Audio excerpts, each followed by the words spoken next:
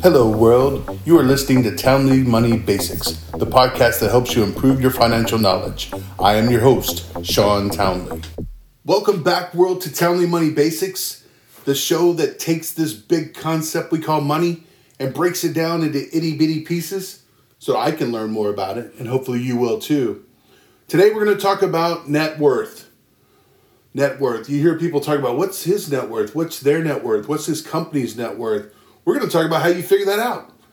Today, we're going to talk about assets and liabilities and what that means for net worth. Because your net worth is all the things you have minus all the things you owe gives you your net worth. This is your money scorecard. So this doesn't value you as a person. It doesn't say you're good or bad. It just says whether you're positive, very positive, and I mean positive not in the sense of happy. I mean in the sense of this is a positive number or a negative number. It can be either. You can have a positive net worth, which I hope you do. We all are striving for that positive net worth. Or it can be negative. You can actually owe more than what you have. So let's get into it. We start with assets. These are things that we own, right? These are things that we possess and have, right? This can be real estate, automobiles, investments, retirement, bank accounts, cash. It can be a little bit of everything. Things that hold a value are assets, right? And if you've read Rich Dad, Poor Dad, you know that he has a very interesting view on assets. But I'm going to talk about assets in the sense of if you own it and it's yours, then it is an asset. And then there are liabilities. What is a liability? Liability sounds horrible, right? I'm liable for something. That's true. Liabilities are like credit cards and mortgages and loans. So even if you own your home, you don't technically own it yet until you paid it off, right? And even then, you're still going to owe probably property taxes and such. But I'm not going to get into those types of details. It is that you have a mortgage and you owe something on it. It is technically your home. You own it. You're not renting it from someone else. You're just continuing to pay for it as you go. So these are liabilities. So this is if you owe a family member money, if you owe, a friend money, anything that you owe is a liability. If you have some sort of debt, it is going to be a liability, right? Okay.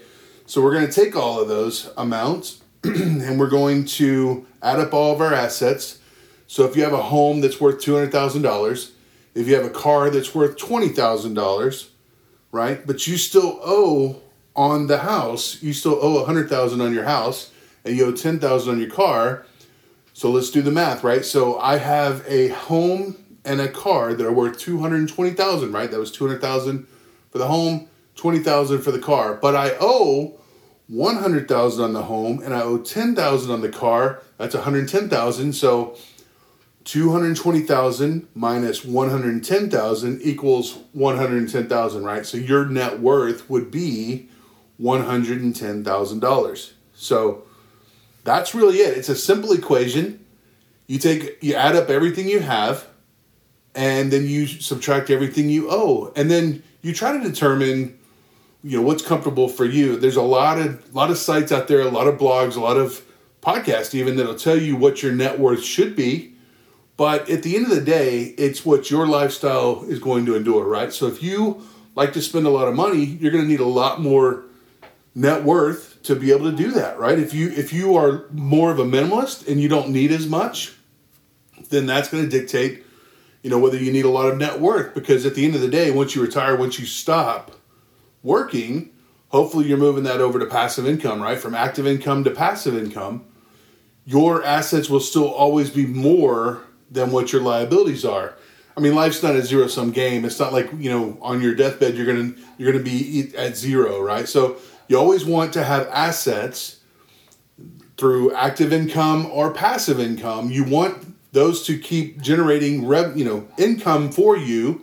And then on the opposite side of it, right, you're going to have your liabilities, things you're going to want to pay for. And at some point, hopefully you have enough passive income where you don't have to work anymore. That would be retirement. Or if you just kind of retire and work when you want to, or be able to work on things that are meaningful to you, like volunteering or being part of the community. So again, in recap, we've got assets These are things that you own, like real estate, automobiles, investments, retirement, bank accounts. Get a spreadsheet, put them all on there and add them up. And then take everything that you owe, all your credit cards, your mortgages, your loans, if you have a car loan, or if you have loan for anything else, or if you've made a purchase, or if you borrowed some money from a friend, right? You want to add all that stuff into it and then do the equation, right? And hopefully it's a positive number. Hopefully it's a big positive number. Go out and research, look at a couple of sites and see, kind of gives you a guideline. But at the end of the day, your life is going to be different than others. So if someone says you're supposed to be worth $1 million, maybe that doesn't apply to you. Maybe you're kind of a minimalist and you don't need $1 million or have a net worth of $1 million, right? But if you do, that's great too. You still need to live within those means, right? If you have a net worth of $1 million, but you continue to spend $2 million, then you're going to end up in a negative number at some point, right? Once you've gotten to that point. So you still need to live within your means. This is just a money scorecard. It can be positive or negative. And it's just kind of a way for you to kind of see how you're doing. Hopefully over time it's growing, right?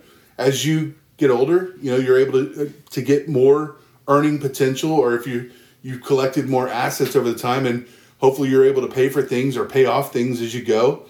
Now, if you buy a new car every 2 years, it's going to be very difficult, right? Because you're always going to have, unless you're able to pay off that car every time, you're always going to have somewhat of a liability in cars.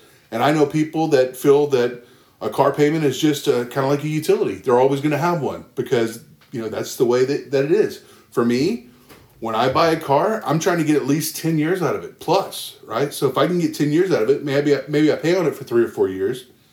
But then there's several years where I don't have a car note. I do still have to pay insurance.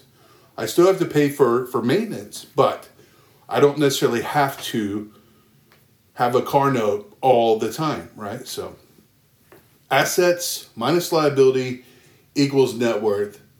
Hey, reach out to me. Let me know how I'm doing.